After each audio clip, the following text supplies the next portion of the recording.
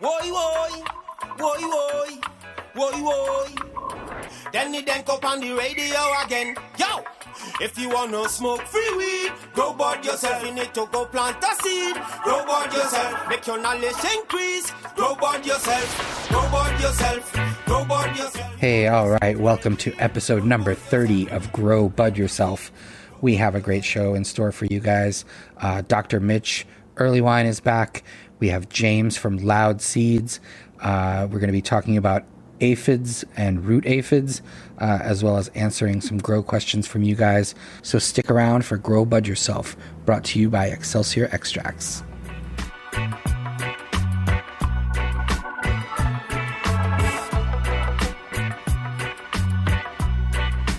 All right, welcome to the show. This is it, episode number 30. As always, thank you to DJ Jacques and Winstrong for the tune. Welcome to the show. How's it going, Mike? It's going well. 30 episodes, that is impressive. Absolutely, and on a weekly basis, even more impressive. Yeah. Yep, a lot of fun. We got through 30 of these in about the time, it took us to do about 6 of the free weeds. Yeah, it was 2011 to probably 2015 when we hit 30, but different rhythm back then. That's right. We are independent. Indeed we are. So has everybody checked out the website? Good information there. We're going to try to keep updating that as far as new videos and information. And of course, we'd love it if you guys joined our mailing list. We're going to get that started going out to everybody pretty soon. Yes, please do check out growbudyourself.com. If you'd like, products from Vapor.com, you can click through those links that are on the site. And again, like Mike said, you can sign up for our newsletter, which is awesome. And we're going to be doing very soon. And we're excited about the new website. So check it out. Take a look. Sign up. Patreon as well has been thriving. We've been putting up some content there. Some video of the show in case you guys want to see us in 3 dimensions. The latest one is AJ Sour talking about the sour diesel, and that's for Patreons only. So, and you can join up there for just $4.20 a month. Please check it out. Patreon.com/Danny Danko. For sure, yeah. And, I'm still basking, I guess, in the glow of the last election. It was such a great night for cannabis. It did so well across the country in places that you weren't expecting. And it kind of got me thinking, maybe what we should do is each show talk a little bit about each legal cannabis state, because there's 15 legal weed states at this point, and then District of Columbia. So it might be interesting, if we talk to somebody from that state and really find out what's going on there. We're not doing it this episode, but maybe in the future we'll start kind of getting the inside scoop on the legal 15. Yeah, absolutely. I think it's important for people to know what's going on in all these different states and even in different countries, because we've got listeners from all over the world. So I'd like to hear about some of those countries as well, and what the situation is in New Zealand or Australia or the UK or, Europe, Africa, wherever people are listening. Let us know what's going on legally in your area, or how we can help make it better. Yeah. And this counts as community service, right? Exactly. Asking for a friend. Anyway, the other big thing that happened on Election Day was that Oregon, first of all, decriminalized all drugs, and then also legalized psilocybin for therapeutic use. And we reported that in the last episode, but when we did so, both Dan and I said, we really have to get Dr. Mitch, our friend Dr. Mitch Earlywine's opinion on both things. So you know what? We did. Indeed we did. Yeah, so we spoke with Dr. Mitch about Oregon and also about a few other topics. So what do you say? Should we just get right into that interview? Yeah, let's talk to the good doctor.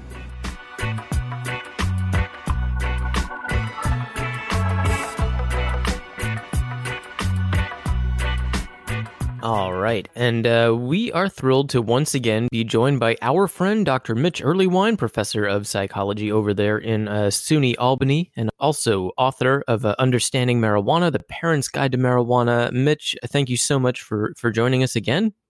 Oh, glad to see you guys. And, Dan and I, on the last episode, we discussed some of the election results. And one of the things that we were talking about, we both said, well, we got to get Dr. Mitch on the show to ask him about this. So Oregon legalized psilocybin, which is the substance in magic mushrooms, and they did it for therapeutic purposes. So we wanted to get your take on exactly what that means and how you think that will end up turning out for them. I'm super excited, and it's not like just the decrim we've seen in a couple of cities in the U.S. Denver, I think, was one of the first to just decriminalize them.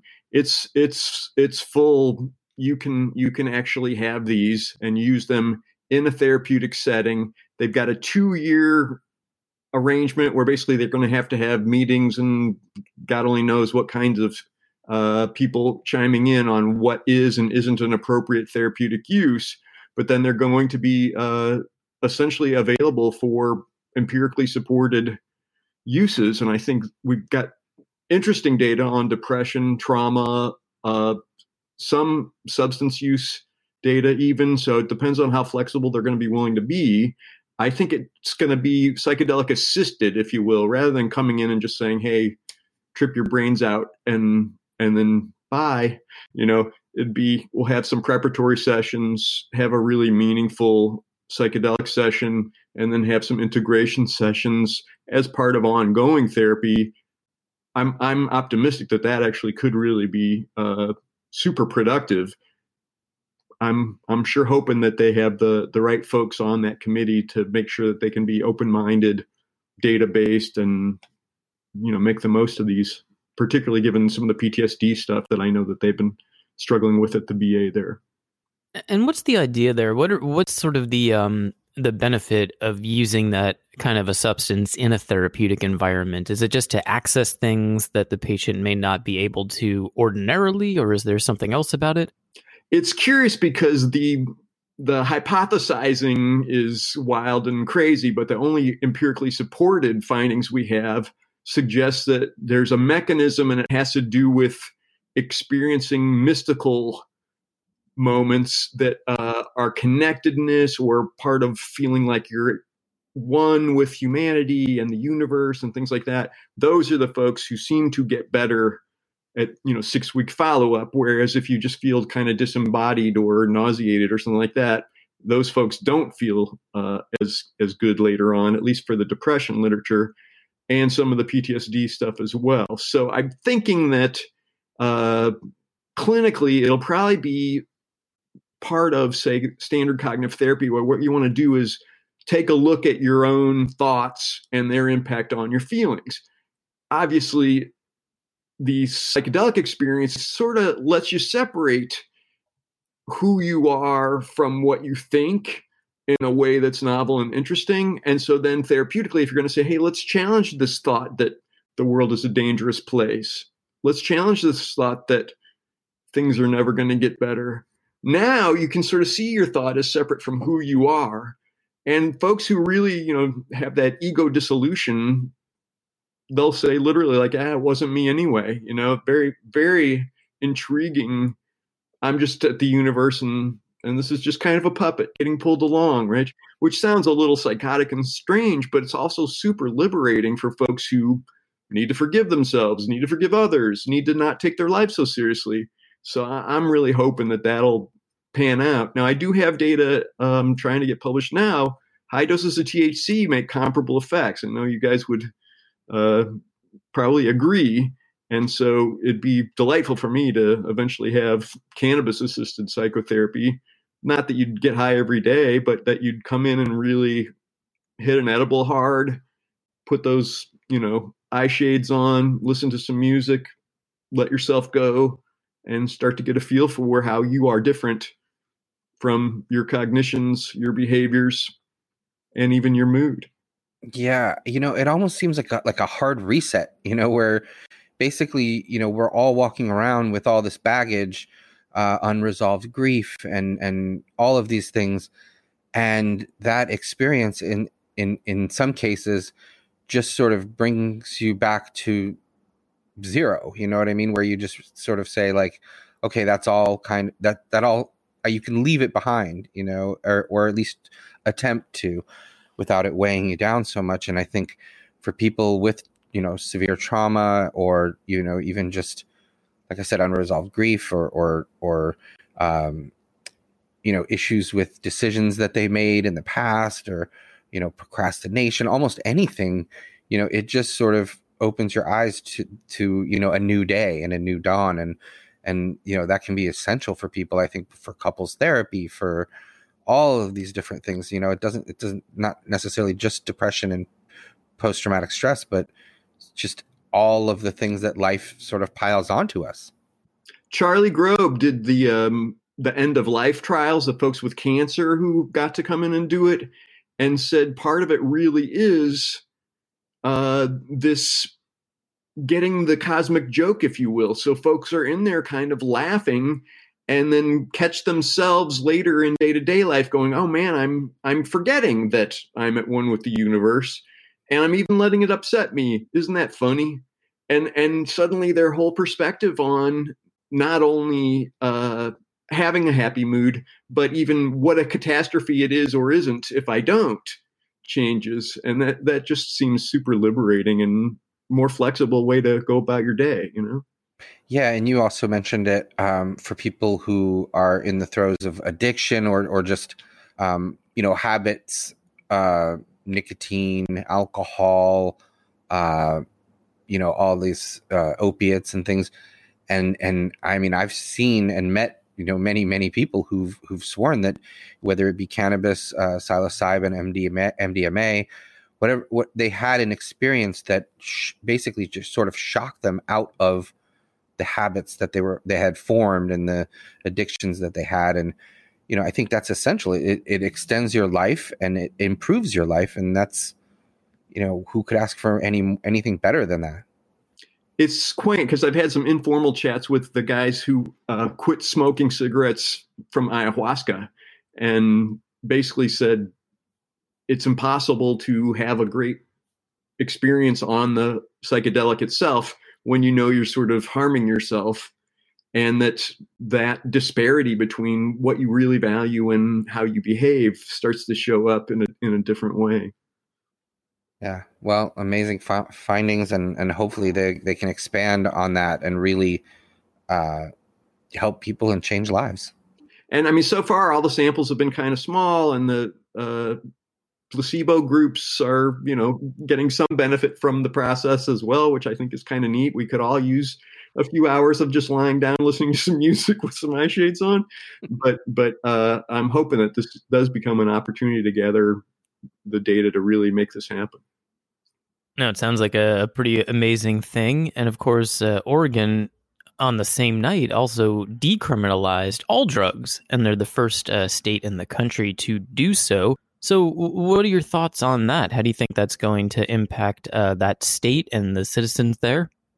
So years ago, I don't know if you guys remember when Portugal basically made a comparable arrangement, but they also really added a ton of support for folks who get busted with a personal amount.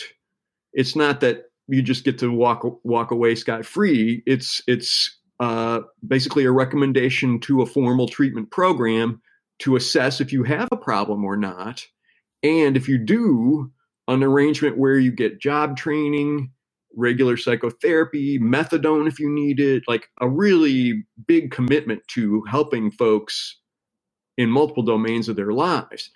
The Oregon arrangement, I don't know if it's going to be quite that formal and quite that elaborate. So my worry is if it isn't perfect right away, everybody's going to say, see, it doesn't work, and then slam it down. When in fact, odds are high, if they will provide the support, it really will pay off.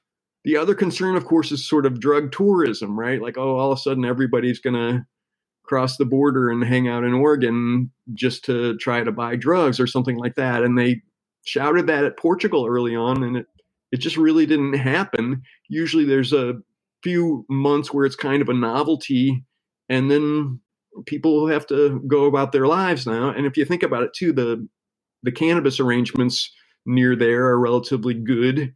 I'm cautiously optimistic that if they really put the support in and don't just say, okay, well, fine, it's decriminalizing all drugs, but that's all we're going to do, we're going to see some wonderful outcomes.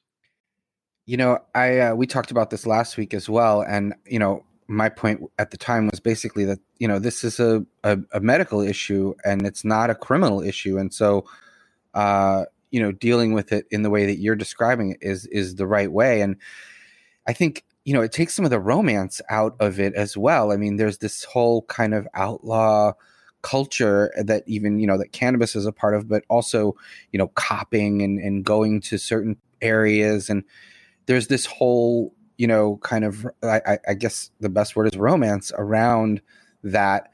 And when you take that out of it and the person is, you know, I've seen this in Ireland as well, where, you know, you're just basically registered as an addict, and you go to the pharmacy and you pick up, and it just becomes a lot more clinical. And I think, you know, that may also play a role in, you know, helping people wean themselves off, isn't no longer seeing it as, you know, something, you know, that's like sung about in rock and roll songs, and more along the lines of just an addiction and something that you have to treat in a clinic. And I think that, you know, that happened in Portugal in some ways as well. And in any place where they have, you know, clean needle exchanges and things like that, it just becomes more of process, and the person starts to realize that they are in the throes of addiction rather than in the throes of a, you know, William Burroughs novel. Yeah. That forbidden fruit was what was such the draw for particularly young users for so long. And when you do get to talk to some of the folks at the shooting galleries, the clean clinics where you can get a nice needle and you have to inject right there, and it's not necessarily a party place, but you also won't get beaten up and killed and, you know, robbed and things like that. And they treat it like a bad habit, much the way we do with cigarette smoking now, where you'll see somebody who smokes cigarettes and they're sort of embarrassed and befuddled and say how much they've got to quit. And it's much less of an interference that way, instead of, I've got to cop 4 times a day. I need to commit crimes just to have the money because of this underground market, and I can't sleep at night. Like, just to take all that part out, it really is just a sometimes embarrassing bad habit. Yeah, it's funny because I remember this from my first few trips to Amsterdam, and, you know, we're so excited to be in the coffee shops and ordering off the menus, but then speaking to young Dutch people and their perception of, you know, cannabis, that, you know, that's like something that tourists and older people do, and it wasn't deemed to be like cool or underground or anything because it was so out in the open that, you know, it wasn't cool to them. And I thought that was interesting. It just took away that you know, the allure of you know, that outlaw kind of, you know, underground thing, and just put it out in the open, and hear their perception of it as, oh, that's, you know, for fuddy-duddies or whatever it might be. And you know, I think that's a, you know, a interesting motivator, aside from, you know, obviously therapy and all the other things that have to go into, you know, weaning yourself off of something you're addicted to. One of my undergrads from the Netherlands said, "Oh, that's for old hippies." And I said, "Oh, you say that like it's a bad thing." And she said, "Maybe for some people it is, you know." Yeah. So not even heroin, but just cannabis use even. So right.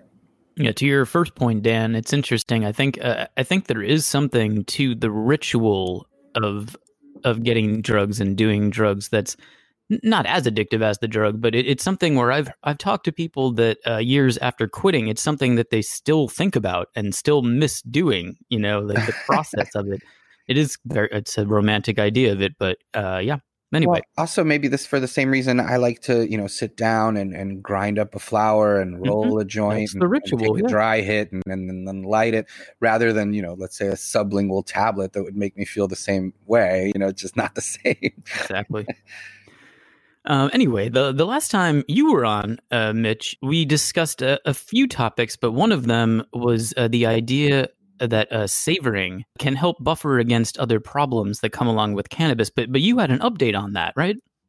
I'm delighted to say we do have a replication of that. And it's funny because we don't often get scientific studies to repeat themselves. But my student Maha just replicated that same finding that my student Rachel Luba, who's down at Columbia now, had. And this is going to show up in the Journal of Psychoactive Drugs, probably in the very next issue. Bottom line is people who savor, it's sort of like mindfulness, but the positive side. So if you relish any experience and kind of take it in and make the most of it and just essentially savor each moment, you end up happier. And we found previously that that's also a buffer against cannabis problems. So even folks who smoke every single day in relatively high quantities, if they savor, they get fewer problems than folks who don't. And it's not even asking about savoring the cannabis experience, although you can imagine that's basically what Maha's dissertation is going to be about. It's just savoring anything. And so it's not a huge effect, but it's enough to make it so that we also asked, hey, if you were going to learn some kind of prevention of problems thing, we got standard harm reduction stuff, which is like, don't smoke in the morning, try to control your timing and try to control your amounts and things like that. Or would you like to learn how to savor? And people were much more into the savoring, particularly women who it's intriguing because we've seen how the perception of cannabis problems in women has changed over the last 15 years or so. And I'm hoping that this could be a prevention effort, if you will, that might really target women for making sure you keep cannabis problems to a minimum. I'm glad to hear that there's progress being made on that. And as always, we went a little long here, but we're so happy that you were able to join us again on Grow Bud Yourself. If you could just tell the listeners how they can learn more about what you're doing, what you're up to, where they could find you on the internet. So right now I'm teaching my drug class COVID style. So if they want to go on YouTube and just search Dr. Mitch Earleywine, they'll literally have access to the lectures that I'm giving in my class for the semester. And there's the last fifth of it's all cannabis oriented. And we do a little bit of history, a little bit of pharmacology. I'm not exactly, going out into the Andes myself or taking folks to the Amazon, but I can at least, give you a good feel for it. And they're welcome to come to that page and basically enjoy anything they want on that. They can also email me if they've got any questions at 420research@gmail.com. That's 420research@gmail.com. And I'm always happy to hear what questions folks have and answer what I do know. All right, Dr. Mitch Earleywine, thank you so much. And we'll be right back with more Grow Bud Yourself.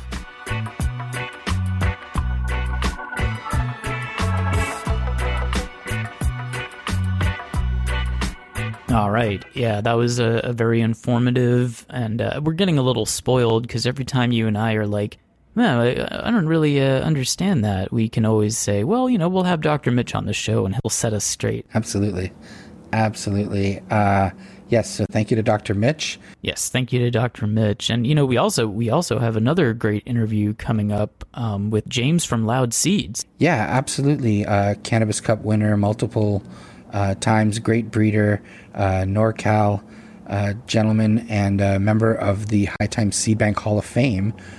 James from Loud Seeds, came on the show to tell us all about the past, the present, and the future of cannabis breeding and cultivation. Yeah, man, it's an excellent interview. What do you say? Should we get right to that? Sounds good. We'll be back after these messages with James from Loud Seeds.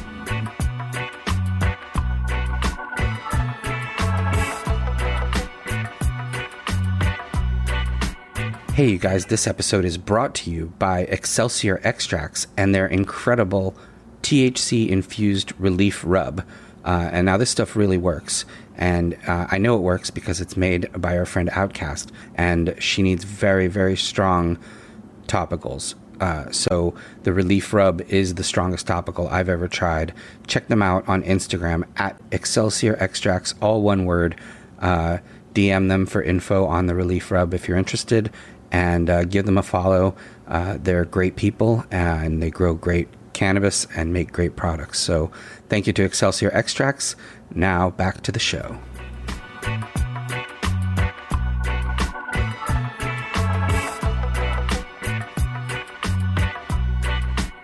All right, we are back, and we have a very special guest for you guys this week. It is a Cannabis Cup winner, multiple Cannabis Cup winner, and incredible cannabis breeder and cultivator, James Loud from Loud Seeds. James, welcome to the show. Hey, thanks for having me, man. Appreciate it. Absolutely. So let's go back in time to a young James. I think you're a NorCal guy, born and raised. Oh yeah. Well, born in Portland, Oregon, raised in the Bay Area. I lived in Texas when I was real little. My parents still live in Dallas. But yeah, growing up in the Bay Area, we had lots of good herb. It was a thing, Grateful Dead brought a lot of interesting things to the area. And I would say that, cannabis and psychedelics were definitely a part of that. So what were some of your early experiences with cannabis, and how did that sort of form who you became? So it's really interesting, and I love telling this story because I think I'm in a unique position. As when I was in high school, I didn't smoke weed first. I tried LSD. I took LSD probably 10 times because I was scared that smoking weed would be bad for my lungs. I ran cross country and I wrestled in high school and stuff. So I had taken this. I figured this little piece of paper can't be that bad for you. And next thing you know, 6 months later, I was smoking weed, and we had a wide variety of stuff available. Of course, there was the brown Bammer stuff from Mexico that was seeded, but we also, even from early on, we had access. And this is '91 when I first started smoking. We had access to some killer green bud, stuff that home grow. Every fall, just like right now, there'd be bags. This is some sour diesel. We had really amazing cultivars. There was Cannabis Cup winning stuff going around in the 90s. Cat piss was one of my favorites early on.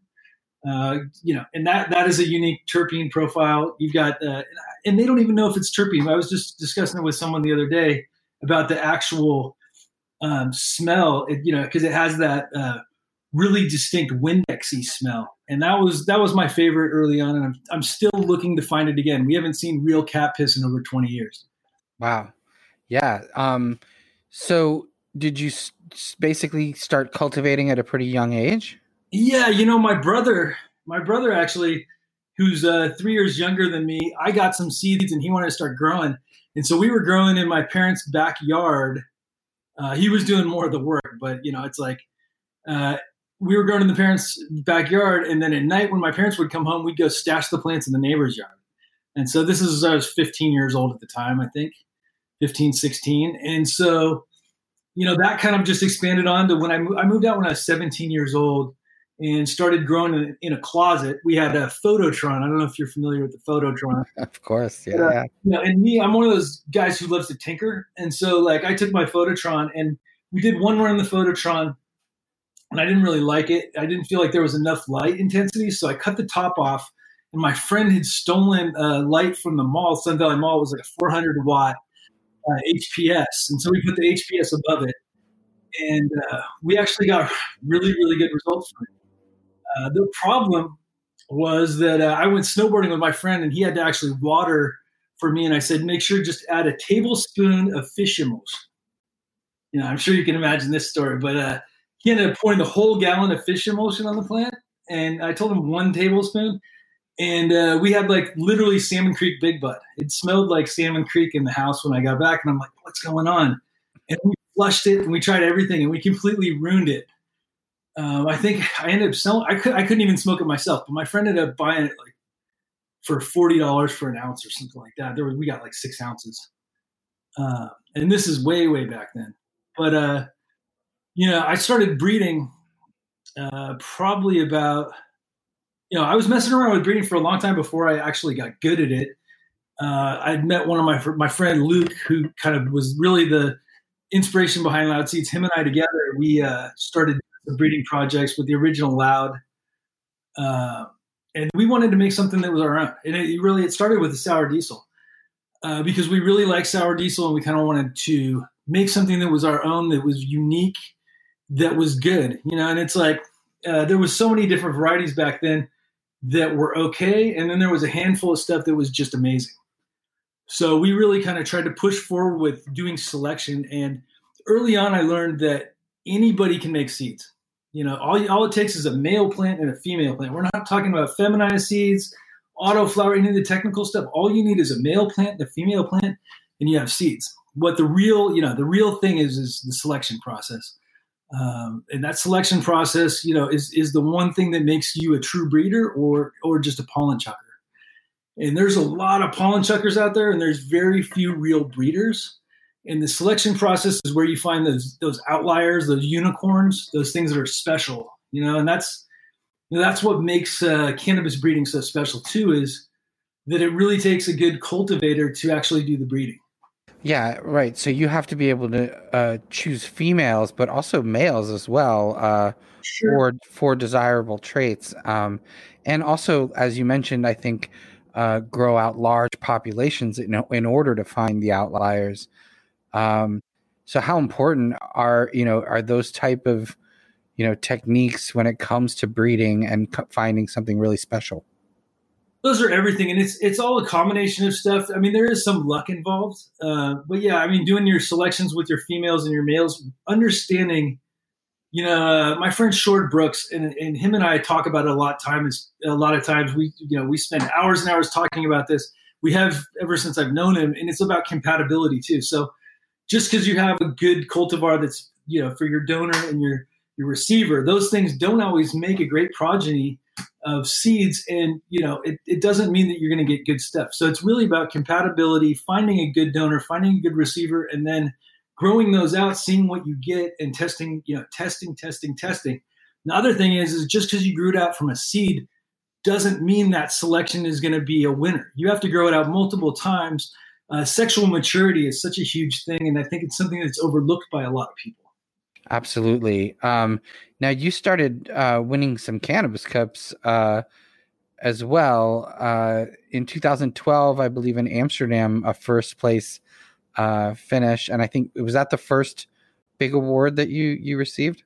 That was the first big award, and it was kind of a shock. It was for Loud Scout, which is a Girl Scout cookies cross. It was platinum, basically platinum cookies. It was the Platinum Kush times the original Girl Scout, which is still debatable on which Girl Scout cookies. We got it. We paid $5,000 for that cut, and it's amazing. The problem is like the one we got wasn't like the Forum cut, which people talk about the Forum as being the original. Our cut was very terrible node spacing, super low yields, and so I was talking with one of my friends and said, we need to put something on to increase the vigor. We are already doing breeding. So it was like, let's throw and reverse this Platinum OG, put this on there and see if we can get something special. And it was real interesting because I had brought a whole bunch of stuff to Amsterdam thinking these were all going to win. And this cookies, which was popular at the time, I was thinking, well, it might do okay, but I don't think it's really going to stand up with everything else. And literally the entry that I entered in had bananas on it. I pulled 40 bananas off our entry before I turned in the entry. But it was an amazing, it was really, T.H. Caesar he'll still talk about the unique terpene profile. It was like really, really cherry heavy on the nose. And, when we were standing at the awards ceremony, I remember them, we'd heard rumors that Cookies won it, but I assumed Swerve, he was the other guy that entered it. And so him and his crew were all standing up by the stage, and like literally when they announced Loud Seeds, Mike and I were both there. We were both in shock. Mike Jennings, my partner, Mike Seeds, he was totally in shock as well. We looked at each other like, what the heck? Like, unbelievable. We were going there to have fun. We had this small little booth, and regardless of what you think of High Times, that was one of the instances where it's like we weren't the company that invested all the big money. We were the company that went there not thinking we were going to win and ended up pulling a first place in the hybrid. That was a big deal for us, back then. Yeah, yeah, and it wasn't the first. I mean, it was the first, but it wasn't the only award, because the next year you guys won it again, and then started winning the American Cups as well, which is just outstanding. And so it wasn't just like a fluke either, because you also won with other strains, right? Yeah, for sure. And the headband that we had, it's funny, we were lied to by our good friend Noel from Nectar's. He had told us that the headband cut that we had was a Chemdaw. He said it was a Chem times sour, I believe, and it was a Chem something. And the truth, it was the original OG Kush that he had gotten from Josh D. We figured all this out years later. I'd make crosses with it and sold seeds with those crosses, and it turns out, the Mojave Richmond and Josh D renamed the OG Kush Cut headband, and he'd actually gotten it to Noel, and we had grown it out. It was one of like the crew cuts that we had up here in NorCal. So, wow, right on. Well, what are some of the techniques that you would recommend if someone gets a pack of your seeds and they want to grow it out and really get the full terpene profile and everything? Like, what do you recommend as far as the style in which to accomplish that? Well, the thing is I think there's so many different ways to skin a cat. It's real personal preference is how it goes. I mean, if you're a new beginner, I say read as much as you can, but try not to listen to everybody. Follow one path and then change one thing at a time. But, growing is so personal, and there's so many different ways to do it, and there's so many different variables. If you think about a plant in flower, it's like about the same amount of years as a human lives as days a plant lives as far as cannabis. So you think 70 days, like an average cultivar is about 70 days of flower. Well, that's like a year. For basically 1 human year is equal to 1 day of a plant's life. So if you screw that plant up 1 day, you could be screwing up like equivalent to how bad it could be for a human for a year. Sounds kind of odd, but like I try to put stuff into perspective like that with a lot of people. All my stuff is, it varies so much because I really do geo breeding. So I'm going for geography, geoclimatized seeds now. That's kind of the direction I'm going in. I'm working in the Caribbean with like Marlon Asher. Him and I have Ganja Farmer Seed Company together, and we're kind of really trying to bring stuff to the Caribbean that's going to work well, breed stuff that is complementary yet unique.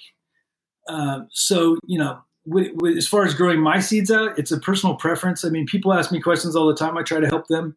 I'm a huge advocate of no-till living soil, especially if you're smoking it yourself and doing it at home. But, some people love growing hydro. Some people love growing in cocoa.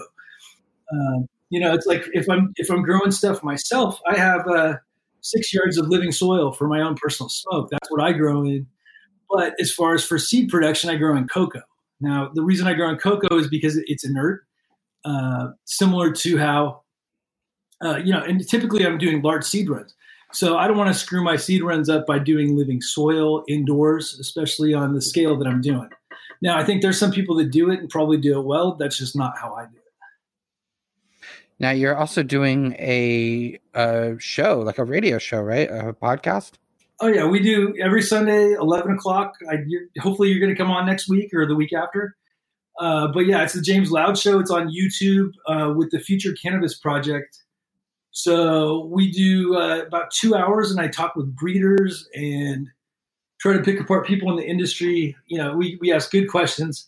I try not to do a lot of talking. I do more of the listening and asking questions.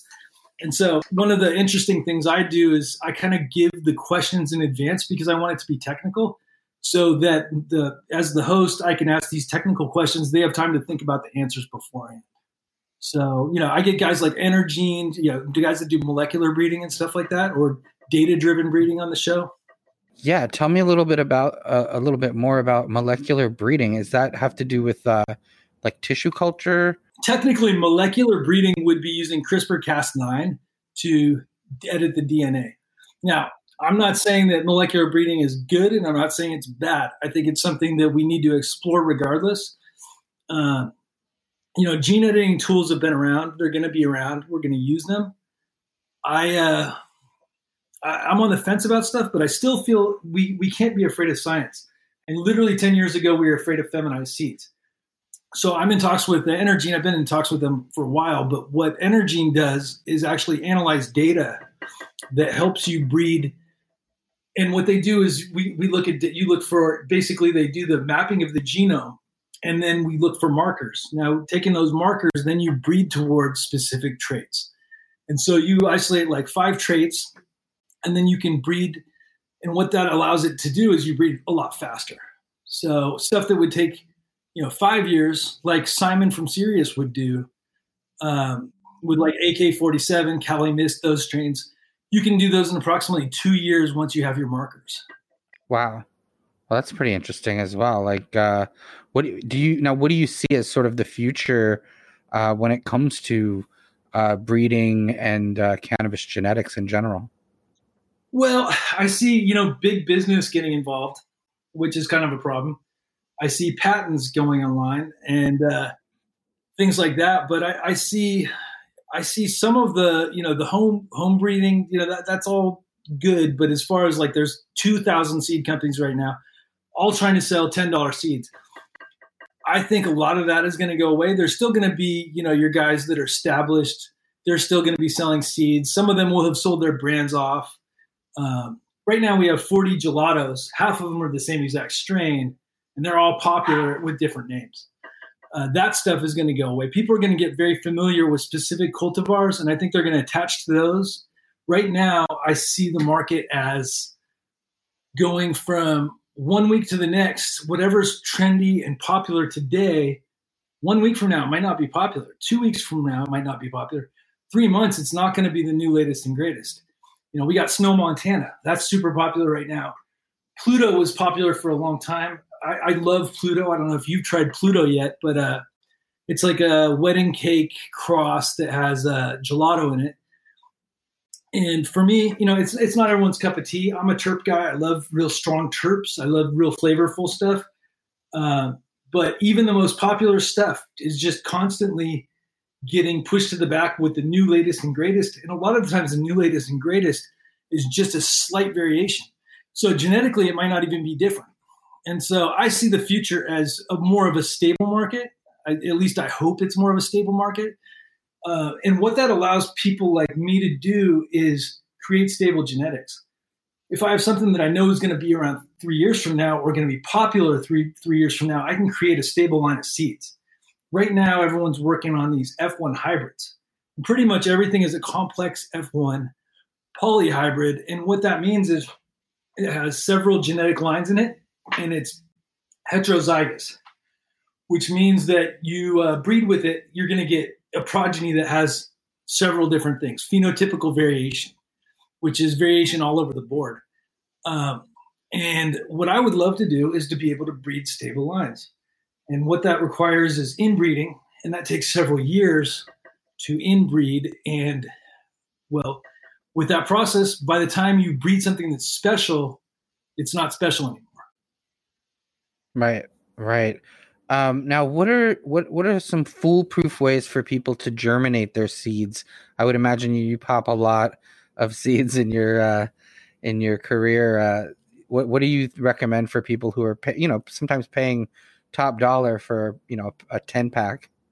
Well, there's one trick I really like is the 6-to-1 hydrogen peroxide water mix. And so that ratio, it's 6-to-1 water to hydrogen peroxide. And it's just your basic 4% hydrogen peroxide. You do that soak for 24 hours, and then you can let it continue soaking in paper towels. And what that does is it helps sterilize the surface of the seeds. And what people don't realize, you don't have to do this, but this is just another way to get higher germination rates.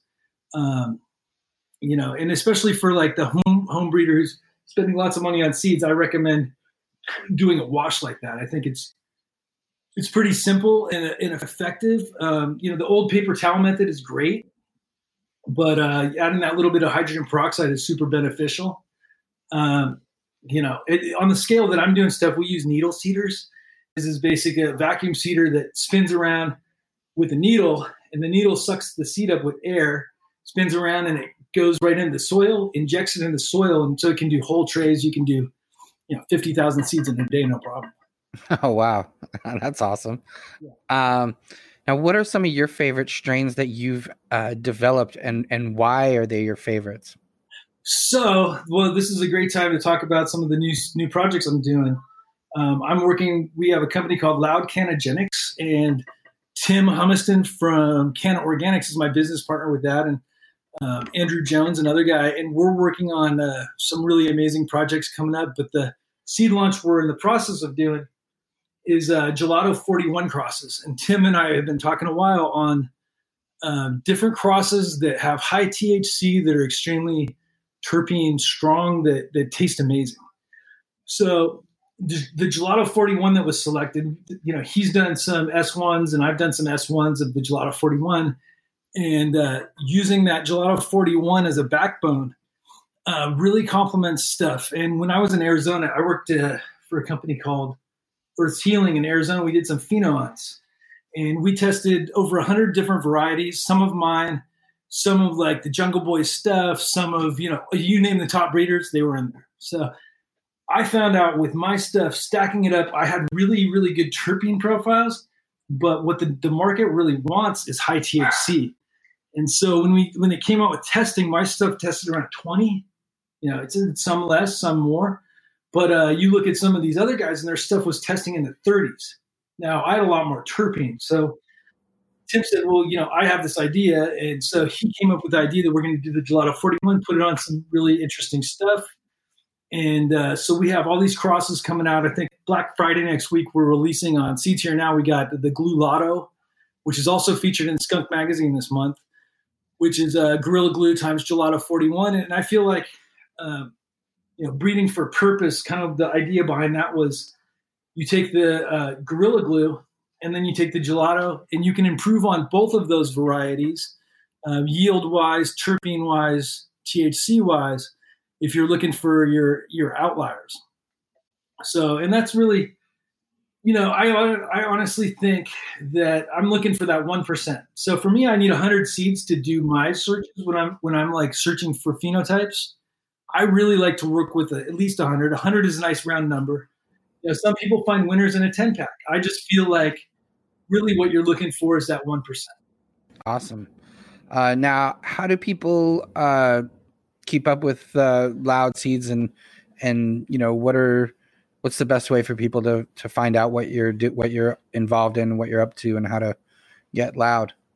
To get Loud, I'm on YouTube. Going on YouTube weekly is a great way to do it, or following up on, we have 1,000 people tuning in live and about 8,000 people during the week watch our show.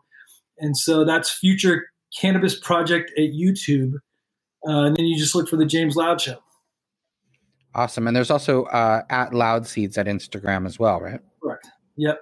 Awesome. Well, and then Ganja Farmer Seed Company with Marlon Asher. Him and I are doing some interesting projects. I think in the next 3 or 4 months, we'll have gummies in California as well under Ganja Farmer Gummies. So I've been working on formulating gummies with my friend Marcus Lentz, Medi Brothers. I'm sure you met those guys. Of course. So Marcus was just out here helping with gummies. He's an amazing guy. So, I'm going to have some form of Loud gummies, James Loud gummies, something like that coming out too. We're in the process of licensing right now. So awesome. Yeah. Well, we're big fans of Marlon Asher, the reggae artists, the Ganja Farmer here at the podcast, and that's a great collabo. That sounds amazing, and big fans of Loud Seeds as well. I mean, I put you guys in the High Times Seed Bank Hall of Fame in 2014 after all the consecutive wins, from 2012 into 2013, and just just an amazing run there. And very appreciative of you for coming on the show, and looking forward to going on your show as well. Any last words for the Grow Bud Yourself listeners, James? Yeah, just do it with passion. It's like forget about the money, forget about the other stuff. Do it because you love it. I feel like we have a mix of both in the industry, and people that live passion-driven lives are more successful. Danny's great. You've lived a passion-driven life. I really have a lot of respect for you, and thanks, guys. Well, hey, listen, thank you for coming on the show, and really appreciate it. We will be back with more Grow Bud Yourself after these messages.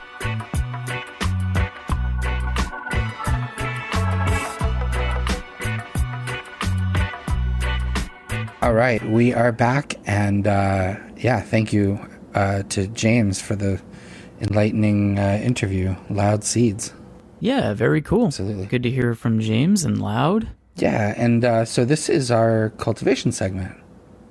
Yes, we are now in the cultivation segment, and we did a strain of the week last week. This is not a fortnight week, so that means that we're going to skip that. But as every week, Dan discusses an element of growing that will help you become a better cultivator. So what are you going to talk about this week? Yes, I want to talk about a particular pest and how to deal with it, how to identify it, and it is the aphid.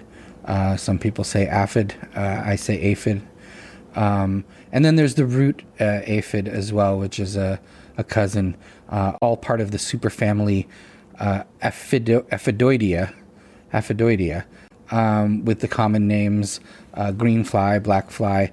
Anyway, the important thing to know is basically these are flightless females that give birth to female nymphs who basically are already pregnant when they're born. And that's really the issue here, is how quickly these can reproduce. And they're jerks, right? Oh, yeah. Oh, they sap the life right out of your plants. They are the vegetarians that we despise in our grow rooms. They suck the life out of your plants. They leave behind this sort of honeydew glaze pathways that you'll see from their travels. They don't move very quickly, which is a good thing, because if you do have an infestation, the first thing to do, if you notice it in one area, is to remove the plants from that area and separate them immediately so that the aphids can't spread. But a lot of times, aphid infestations are misdiagnosed as nutrient problems because leaves start to droop and yellow and die. And so, there's that sap or that honeydew, that they leave behind. But what that is the residue of the juice that they're basically sucking out of your plants, leaves and stems in the case of aphids, and roots in the case of the root aphid, which really is a real problem. I mean, they're all problems, but the root aphids have become a much bigger deal.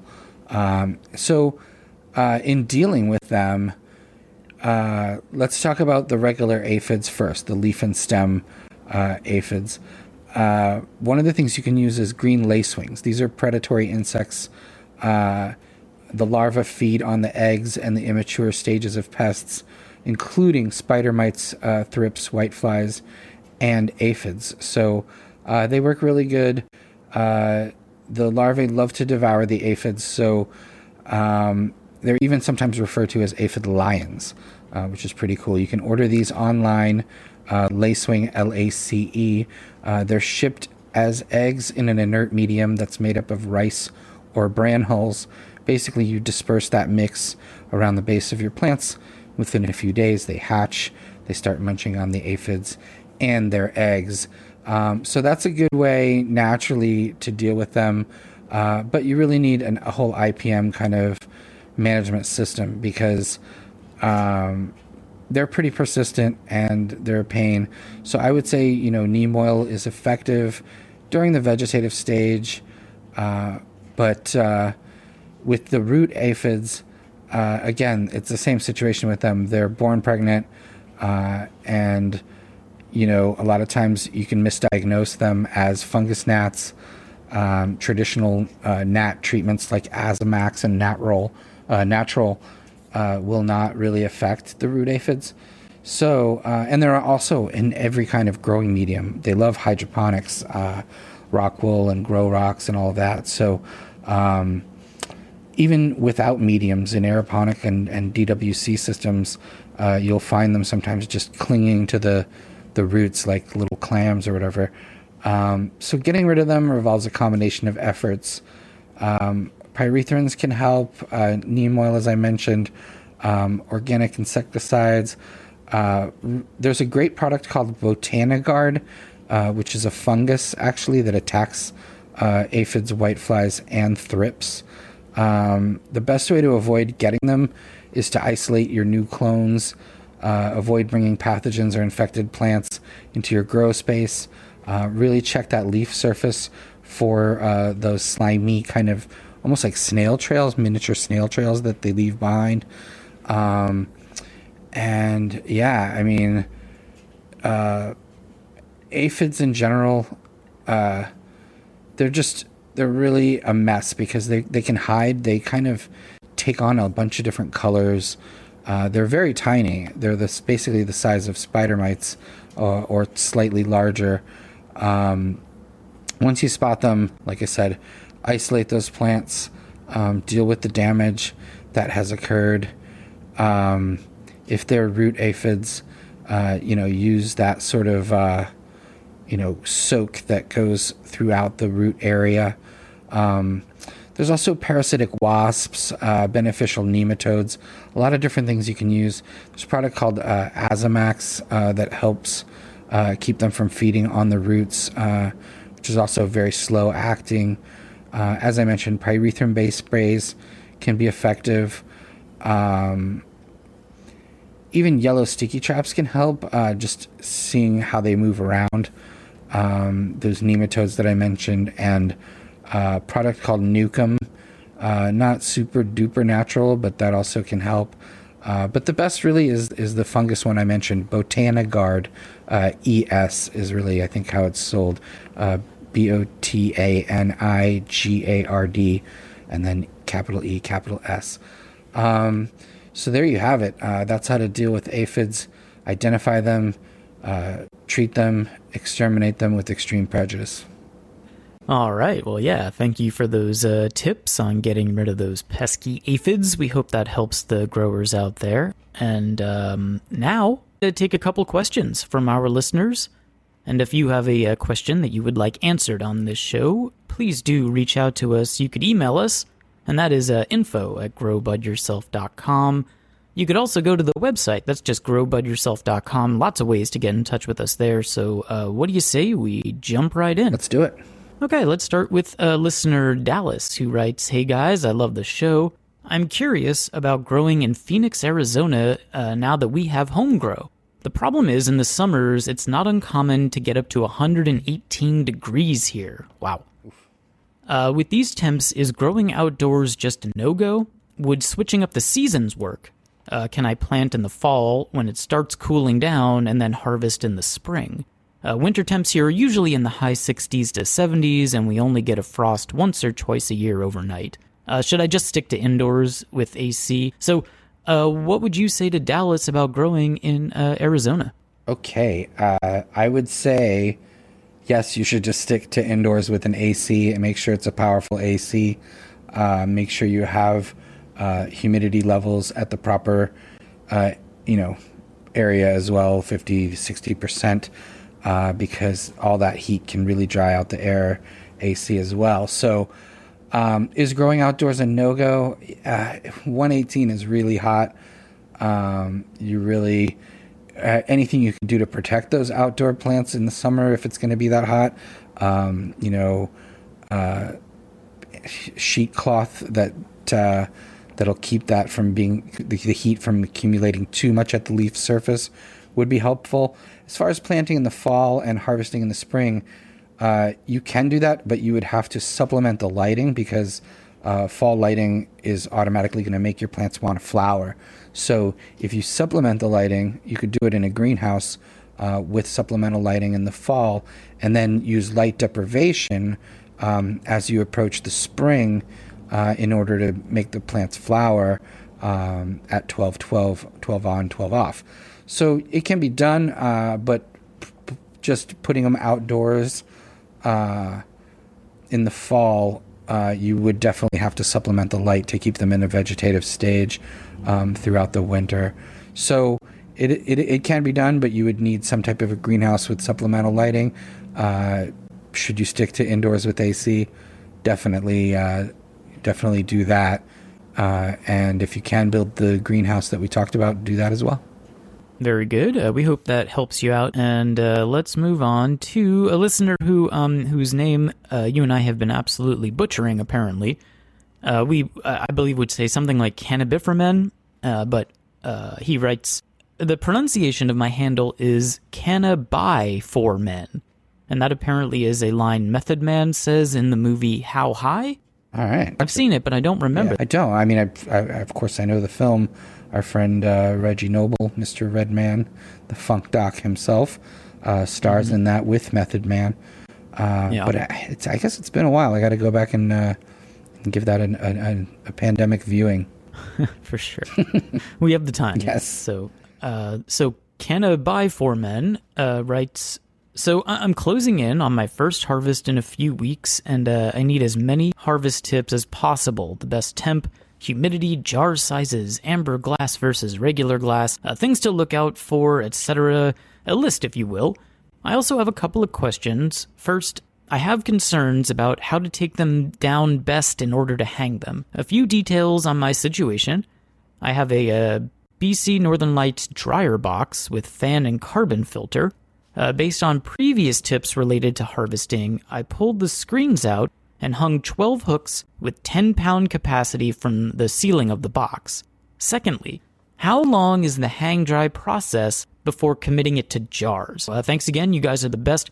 What would you say to Cannaby4Men about his harvest?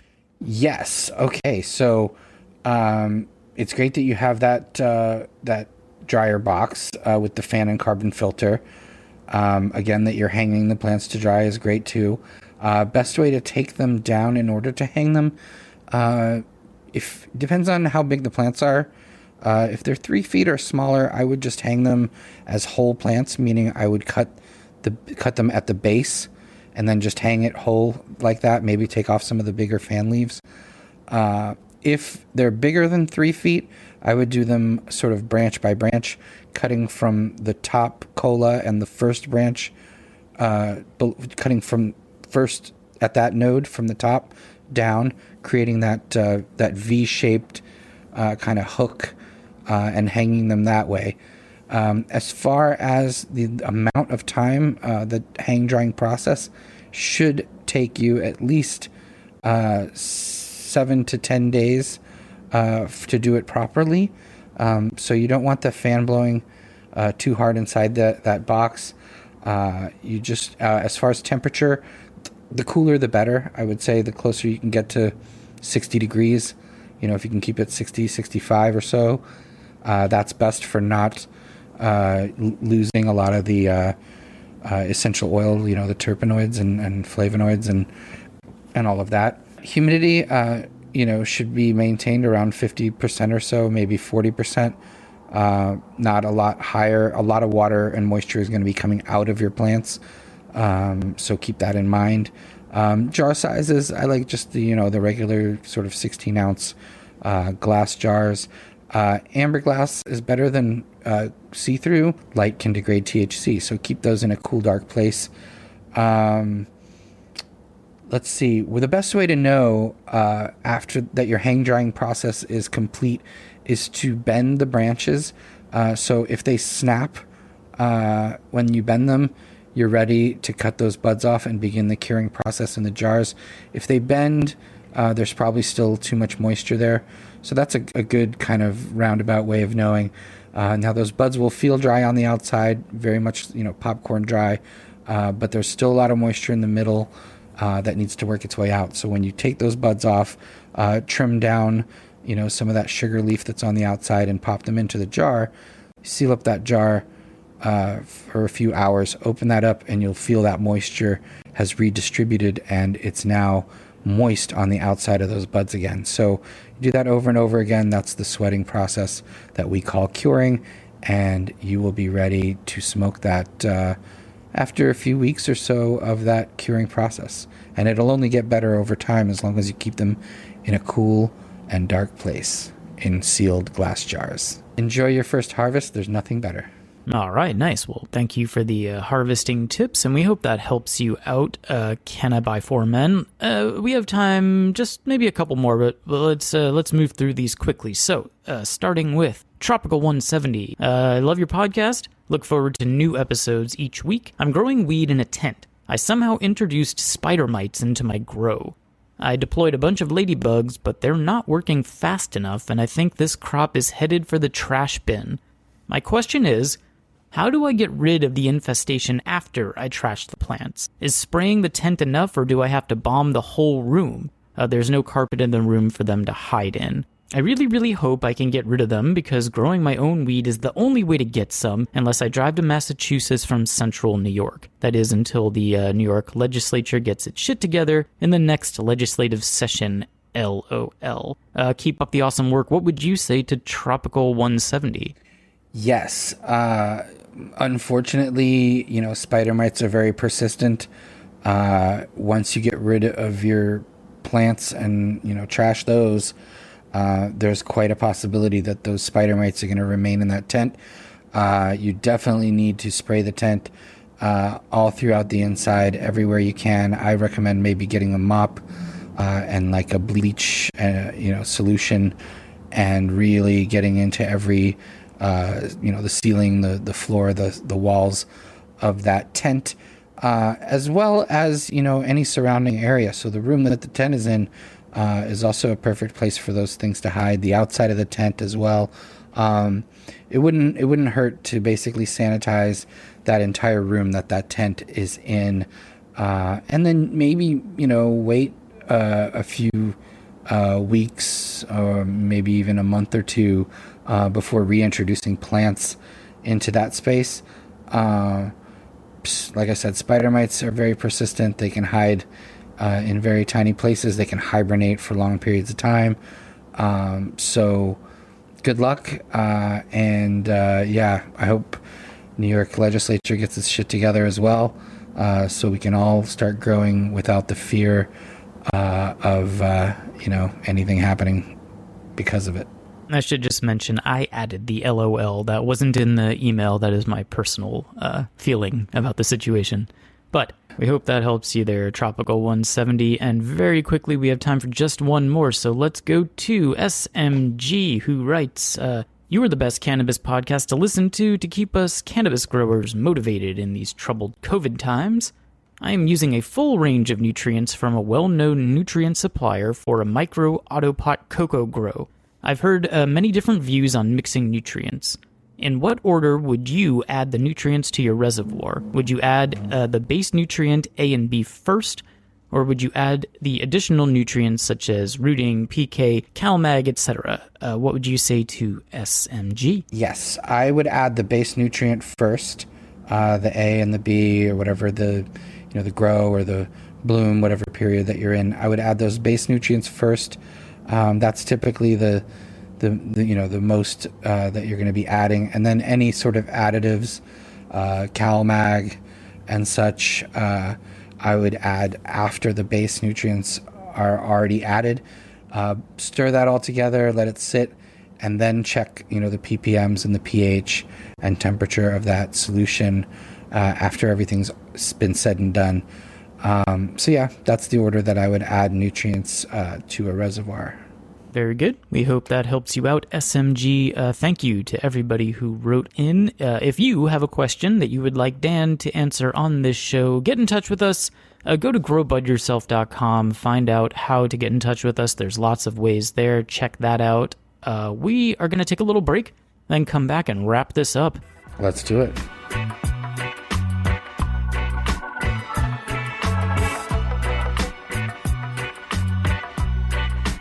All right, we are back, and I believe it's time to wrap it up. So, I'd like to thank Dr. Mitch Earlywine, James from Loud Seeds, Jacques and Winstrong, Excelsior Extracts, always, Vapor.com. Remember the code GBY gets you 15% off everything at Vapor.com. Excelsior, they're great THC infused pain rub. Please follow them on Instagram for all kinds of info on what they've got going on. Check our site out, growbudyourself.com, and patreon.com/Danny Danko. Mike, you got any shout outs?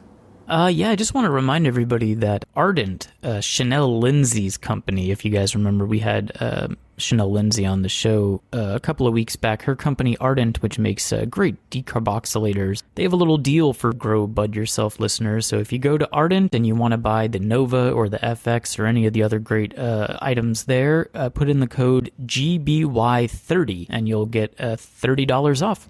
Amazing. And remember, decarboxylation really does activate the cannabinoids in ways that just cooking with cannabis does not. So keep that in mind when it comes to creating edibles, tinctures, or anything else. Yeah, absolutely. So I should also just say maybe really, really quickly, maybe we'll talk about this more next week, but I wanted to congratulate Chanel Lindsay because she had been fighting to get a new delivery license as part of the social equity program up in Massachusetts, and they did approve that. There is going to be a new delivery license, and it is going to be part of the equity program for the first 3 years. So great job up there. Excellent. Great job, Chanel. Great job, Mike. And I think there we have it. Episode number 30 of Grow Bud Yourself. Let's put it in the books.